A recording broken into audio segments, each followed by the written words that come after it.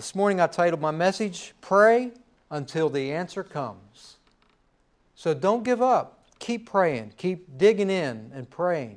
Be earnest. You know, I had the kids last quarter, and I tried to encourage them, trying to guide them in prayer, and had one of them each week take turns praying, trying to help guide them in prayer, because prayer is that's our link between God. It's one of the most important tools that we have. It's our lifeline, as Karen said. Prayer is so important, so vital in our walk with Him. It's how we commune with God. So we're going back to Daniel chapter 10. We're working our way through Daniel, verses 1 through 21. Hear the word of the Lord. In the 3rd year of Cyrus, king of Persia, a message was revealed to Daniel, whose name was called Belshazzar.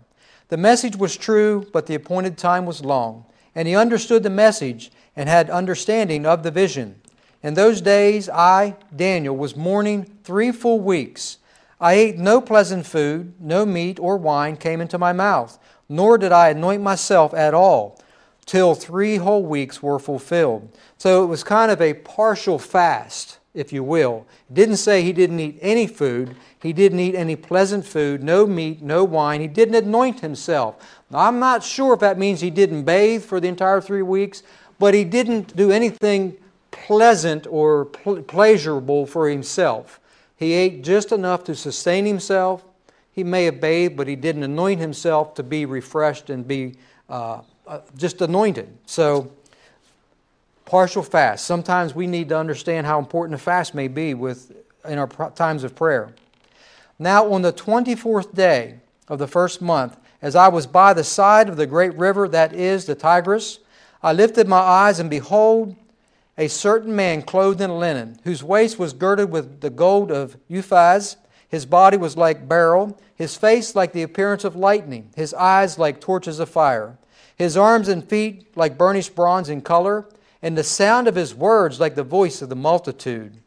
And I, Daniel, alone saw the vision, for the men who were with me did not see the vision, but a great terror fell upon them, so that they fled and hid themselves. So he was not alone in this prayer time. So he was having, if you will, a prayer meeting. But he's the only one that saw the vision. The rest of them, what did they do, man? Terror filled their hearts. They fled.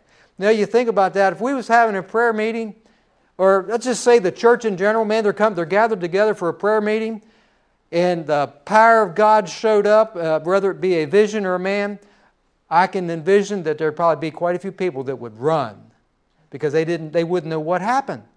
They wouldn't know what was going on. So they fled. Verse 8, he says, Therefore I was left alone when I saw this great vision, and no strength remained in me, for my vigor was turned to frailty in me, and I retained no strength. Yet I heard the sound of his words, and while I heard the sound of his words, I was in a deep sleep on my face, with my face to the ground. Suddenly a hand touched me, which made me tremble on my knees and on the palms of my hands. And he said to me, O Daniel, man greatly beloved, understand the words that I speak to you, and stand upright, for I have now been sent to you. While he was speaking this word to me, I stood trembling. Then he said to me, Do not fear, Daniel, for from the first day that you set your heart to understand and to humble yourself before your God, your words were heard. And I have come because of your words. But the prince of the king of Persia withstood me 21 days. And behold, Michael, one of the chief priests, came to help me, for I had been left alone there with the kings of Persia. Now I have come to make you understand what will happen to your people in the latter days, for the vision refers to many days yet to come. When he had spoken such words to me, I turned my face toward the ground and became speechless. And suddenly one having the likeness of the sons of men touched my lips. Then I opened my mouth and spoke, saying to him who stood before me, My Lord, because of the vision, my sorrows have overwhelmed me, and I have retained no strength.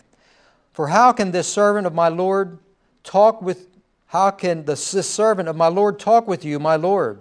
As for me, no strength remains in me now, nor is any breath left in me. Then again the one having the likeness of a man touched me and strengthened me. And he said to me, O man greatly beloved, fear not, peace be to you. Be strong, yes, be strong. So when he had spoken to me, I was strengthened and said, Let my Lord speak, for you have strengthened me. Then he said, Do you know why I have come to you? And now I must return to fight with the prince of Persia, and when I have gone forth, indeed the prince of Greece will come. But I will tell you what is noted in the Scripture of truth. No one upholds me against these except Michael, your prince. May God add His blessings to the hearing and the reading of His holy word. You know,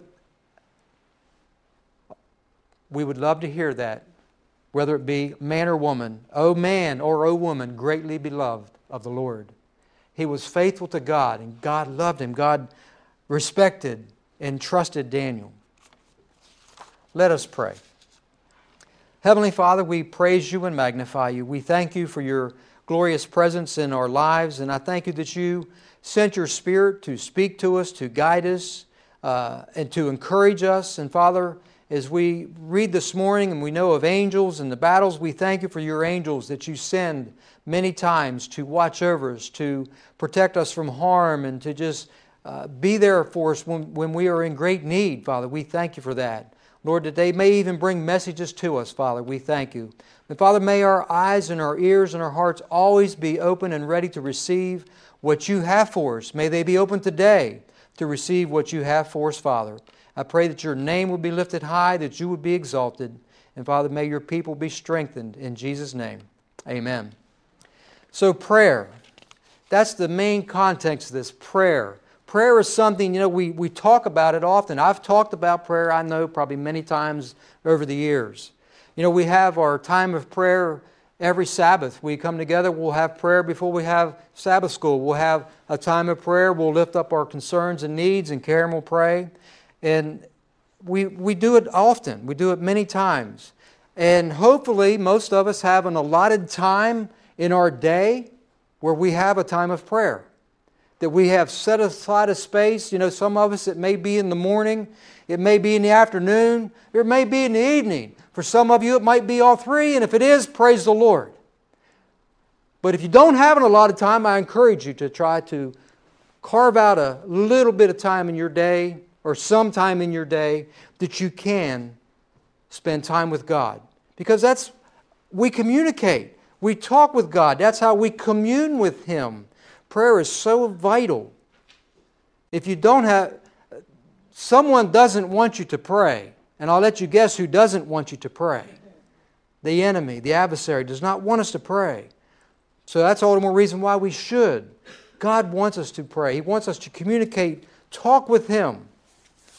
There's something revealed in Daniel 10 that many people who may just offer casual prayers once in a while, let's say that they're not the real mature Christian, they may not really understand.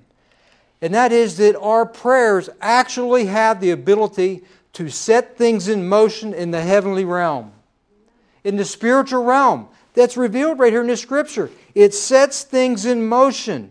Daniel's vision gives us some real evidence of what happens when believers pray. The key is, he said to me in verses 12 and 13, Do not fear, Daniel, for from the first day that you set your heart to understand, to humble yourself before your God, your words were heard. His prayers were heard from the very first day, and I have come because of your words. But the prince of the kingdom of Persia withstood me for 21 days. And behold, Michael, one of the chief princes, came to help me, for I had been left alone there with the kings of Persia. From the very first day, from the very first time he knelt down to pray, things began to happen. He was sent forth, but he was delayed because of the battle. Engaged in a spiritual battle in that unseen world that we can't see, he's in the battle though. That angel is in that battle from the very first day he sent him forth. Let that sink in for a minute. Daniel's prayer set that entire thing in motion. Your prayers can have the same effect. Do you believe that? Your prayers can set things in motion. When you think of that, that is just amazingly powerful. There is a spiritual realm out there, and you can make a difference in it.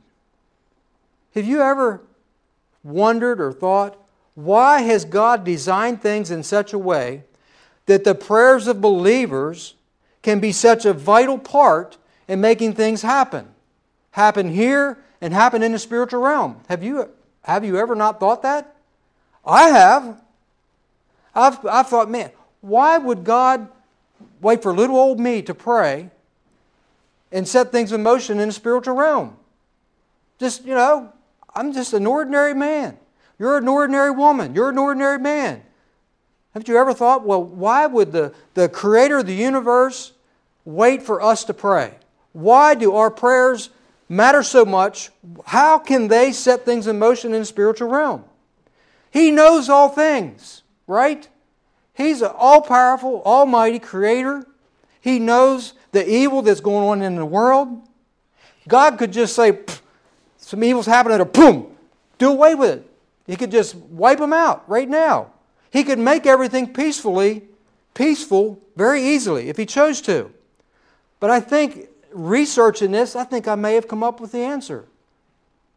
It's because God respects mankind's freedom of choice. The same way with believing. We have the freedom to choose, do we not? God says, here is my Son. I've sent Him to die. You believe in Him. You can have life eternal. But you get to choose. You get to choose whether to believe or whether to not believe. And I believe the same thing happens with our prayers. He's respecting our freedom of choice. Whether we want His interference, we'll call it interference, or want His presence, want His power in our lives. Isn't that amazing? He gives us the choice. He gives us the choice to say, God, please, come and be a part of my life. God, I want you to intervene in my life. He gives us the choice of whether we want to struggle along in our own natural self or whether we want Him to intervene in our lives. Be part of what's going on in our lives, the mess we're in or the whatever we're in. We get to choose whether we want God's intervention in there. I think that's pretty awesome. Gives Him permission to do what He longs to do and wants to do in our lives. But He waits for us to pray.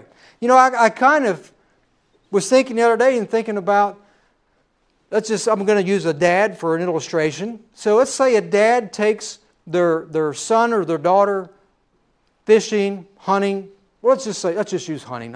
Maybe I shouldn't, but we're going to use hunting. So a dad has taken his son hunting with him a few times when they're growing. He's had them out there for a few years, and finally he's taught them how to handle a weapon and stuff for hunting, and he thinks, okay, he's pretty good now. He's safe. So he says, okay, son, now I'm going to let you use it, and he might sit there with him a while. But then maybe next year he's going to say, okay, son, I'm going to leave you sit here by yourself, and I'm going to go over here. I'm going to be over here. I'll only be about 50 yards away. If you need me, I'm right there. If you need me, call for me. I'll come. That's what God says. If you need me, I'm right here. All you have to do is say, I need you, Dad. I need you, Father. I need you, Dad. Come. He's guided us. He's given us His Word. He's taught us. But He wants us to call for Him. He wants us to invite Him to help. He wants to be part of our lives. He wants to answer our prayers. He wants us to pray for Him, but He doesn't force us to. We need to invite Him. Many are reluctant to discuss the spiritual realm. Why? Well, oftentimes people, when you say, talk about spiritual things, they only think of the dark side. They think of the demonic or the satanic activities that's so apparent in the world today. But remember this, when the angels were cast out of heaven, only 1/3 sided with the devil.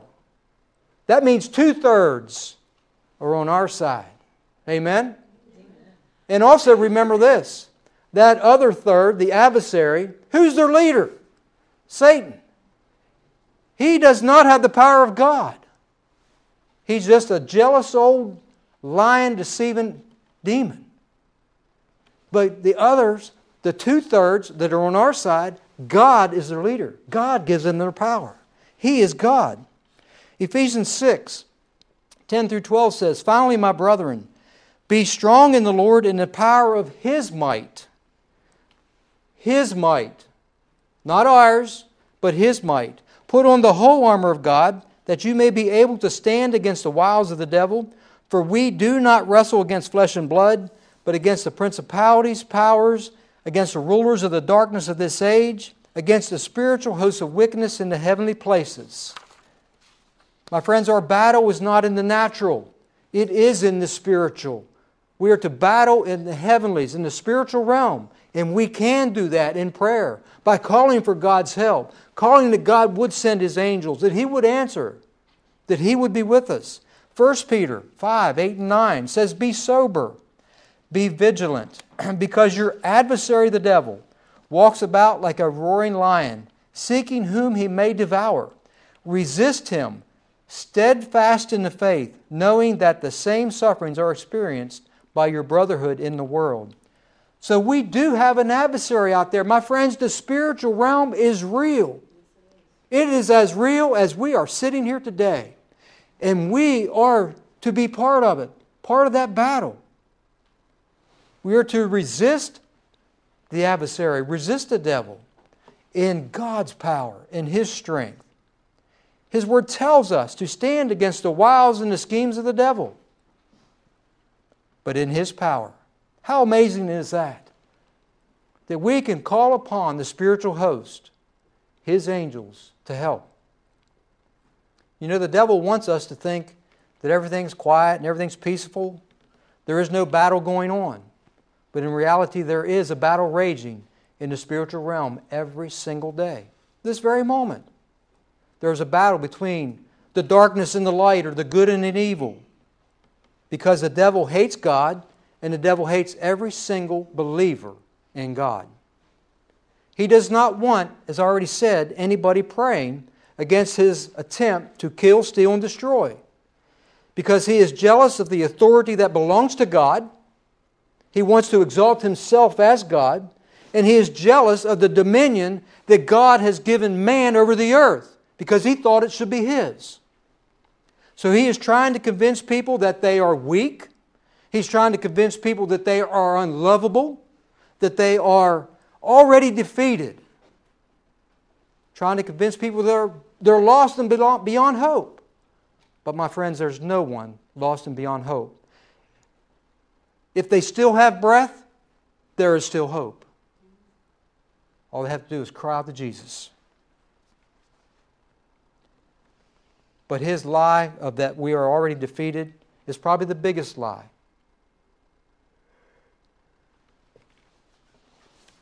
For him trying to convince us that our prayers are ineffective is a lie.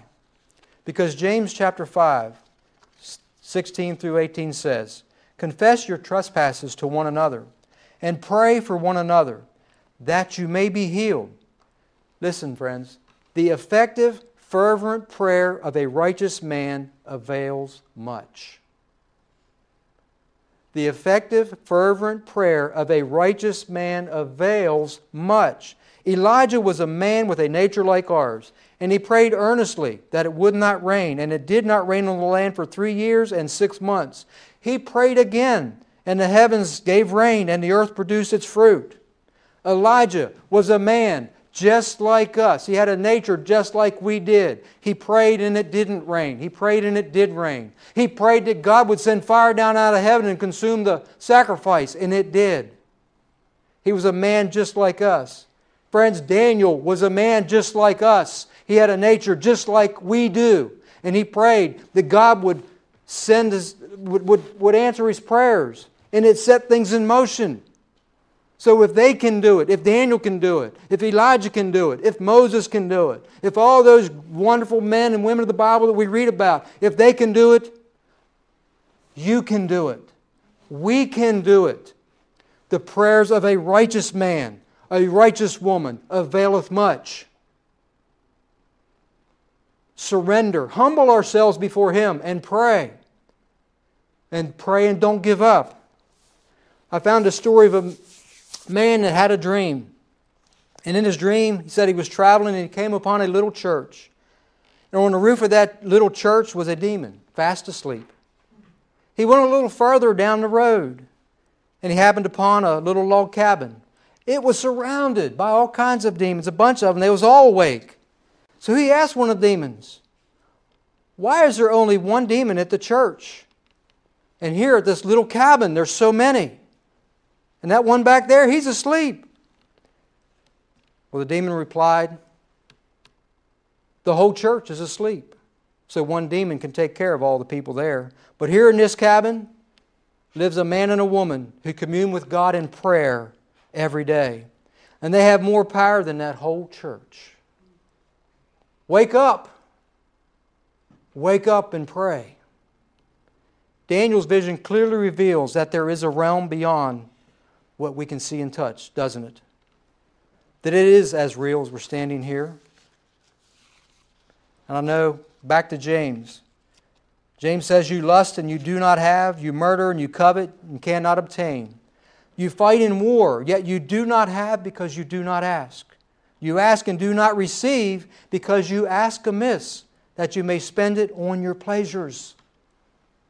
When we ask, are we in God's will? Are we saying, "God, may your will be done"? Are we asking for ourselves?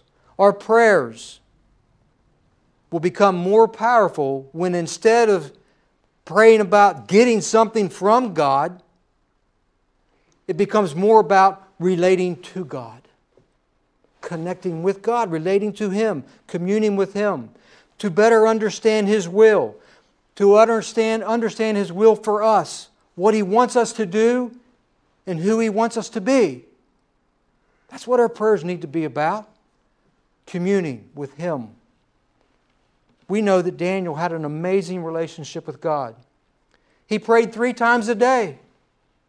Even if it would get him cast into the lion's den, he still prayed 3 times a day, did he not? That's why he was cast into that lion's den.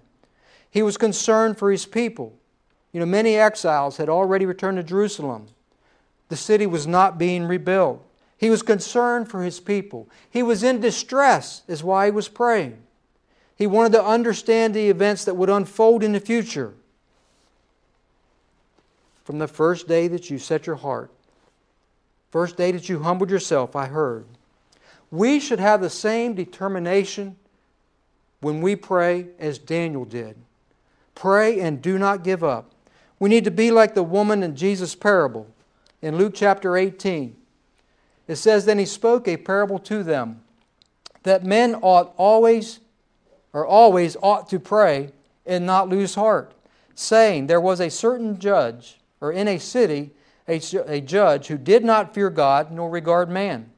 Now there was a widow in that city, and she came to him, saying, Get justice for me from my adversary. And he would not for a while, but afterwards he said to himself, Though I do not fear God nor regard man, yet because this widow troubles me, I will avenge her, lest by her continual coming she wearies me. Then the Lord said, Hear what the unjust judge said. And shall God not avenge His own elect, who cry out day and night to Him, though He bears long with them? I tell you that He will avenge them speedily. Nevertheless, when the Son of Man comes, will He really find faith on the earth? So we need to, we need to pester God. Keep pestering Him until He gives us an answer. That woman pestered that judge until he finally relented.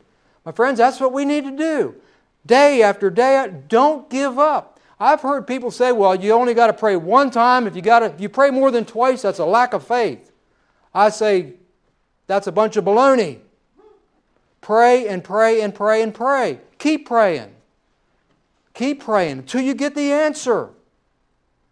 Because Daniel reveals there may be a battle going on in the heavenlies to prevent that from happening until you keep praying. Show persistence. Pray and don't give up. Keep praying. I found another wonderful example of prayer. And the story comes to us from the captain of a ship who witnessed the power of prayer firsthand. The captain himself became a man of prayer after witnessing the prayers of George Mueller. Mueller, of course, most people know, was a prayer warrior. He established many orphanages, and this was a wonderful, righteous man. So Mueller and his family, they set off for Quebec, Canada, in 1877, and they were aboard the Sardian of Newfoundland. And the weather had turned cold, and the ship's progress was seriously slowed by extreme fog. The captain had been on the bridge for 24 hours when something happened which was to revolutionize his life. George Mueller appeared on the bridge. He said, "Captain, I have come to tell you that I must be in Quebec by Saturday afternoon." The captain said, "That is impossible." "Very well," said Mueller. "If your ship cannot take me, God will find some other way.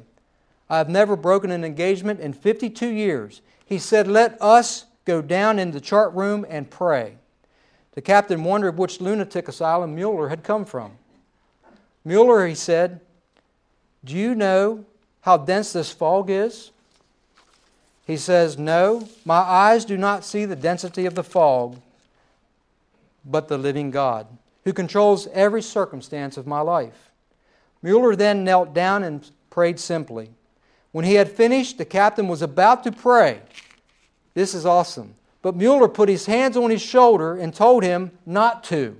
He said, "First of all, you do not believe that He will answer your prayer. Secondly, I believe that He already has answered mine. So there is no need for you to pray whatsoever." The captain looked at Mueller in amazement. "Captain," he continued, I've known my Lord for 52 years, and there has never been a single day that I have failed to get an audience with the king. Get up, Captain, and open the door, and you will find that the fog is gone." The captain walked across to the door and opened it, and the fog was totally gone.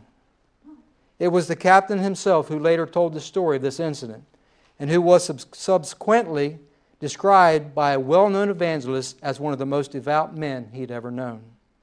It was prayer that swept his soul free of doubt, distemper, and after effects of a trial by an incoming tide of peace. For this reason, he could make such remarks in his entries in his journal that the greater the difficulties, the easier for faith. And a later entry, the greater the trial, the sweeter the victory. His victories came through prayer, trust in the Lord's unfailing promises, and a faith that God's truth would not fail. It is not enough to begin to pray, he advised, nor to pray aright, nor it is enough to continue for a time in prayer, but we must patiently believe to continue in prayer until we obtain an answer. So that's what I'm saying today. Pray until we get an answer. And we have not only continued in prayer to the end, but we have also to believe that God does hear us and will answer our prayers. We have to continue if we expect to be blessed, if we expect an answer to our prayers. And we must pray as one who already has the victory. Romans 8, 31 through 39 says, "What then shall we say to these things?" We kind of talked about this morning. I said, don't get into my scripture. If God is for us, who can be against us? He who did not spare His own Son, but delivered Him up for us all, how shall He not with Him also freely give us all things? Who shall bring a charge against God's elect? It is God who justifies. Who is he who condemns? It is Christ who died, and furthermore is also risen, who is even at the right hand of God, who also makes intercession for us. Who shall separate us from the love of Christ? I'm going to pause there, friends. Nobody can separate you from the love of Christ. No one and nothing can separate you from the love of Christ. Shall tribulation or distress or persecution or famine or nakedness or peril or sword? As it is written, for your sake we are killed all day long. We are counted as sheep for the slaughter. Yet in all things we are more than conquerors through Him who loved us. For I am persuaded that neither death nor life, nor angels, nor principalities, nor powers, nor things present, nor things to come, nor height nor depth, nor any other created thing shall be able to separate us from the love of God which is in Christ Jesus our Lord. Amen. Hallelujah. Nothing can separate us. Death cannot separate us. If we have Jesus Christ in our hearts, even the death of these natural bodies cannot separate us from Him. That is wonderful. Don't let the devil trick you into thinking there's no hope, that there's no peace, that there's no victory. Because we have victory and it's in Jesus Christ, our Savior, our risen Lord. Because He lives, we too can live. Because He defeated death, we can defeat death. You know, just this past week, I heard of an event, it was on the Christian news thing or Life News, in China. China, there was a church, a Christian church meeting in China, and the government deemed that they were an illegal church. They went in there, tore that building down, tore that church, I don't know what kind of a building it was, but they tore that church building down, brought in dirt and sod. They didn't plant grass seed, they brought sod in. Within like 2 to 3 days, there was a building, it was gone, there's grass planted. Kind of making it look like it was never even there. I've got this to say to the Chinese government. They may think they have won, but they did not win. They cannot destroy the church. They might have tore that building down, but there's still a body of believers there that believe in the almighty, powerful God, that believe in Jesus Christ. They think they have won, but we have the victory in Jesus Christ. They have the victory in Jesus Christ. We need to pray that the church would grow by the multitude, multiply by hundreds and thousands. Because of that, I believe, look what happened with the Israelites. The more they suppressed them, the greater they multiplied. Same thing can happen in China. The more they suppress them, the more they may grow and multiply. So that might just set a fire under them. They might get out there and evangelize even more. We should be praying for them. We should be praying for the persecuted church all around the world, not just in China. Pray that God's Word would go forth. Friends, believe it, that your prayers will set things in motion. Not just here in our town, or our state, or our nation, but all around the world, our prayers have the power to set things in motion. So how important is it that we commune with God? One of the greatest tools that we have in our arsenal, and that is prayer. Pray and don't give up until you get an answer. Amen?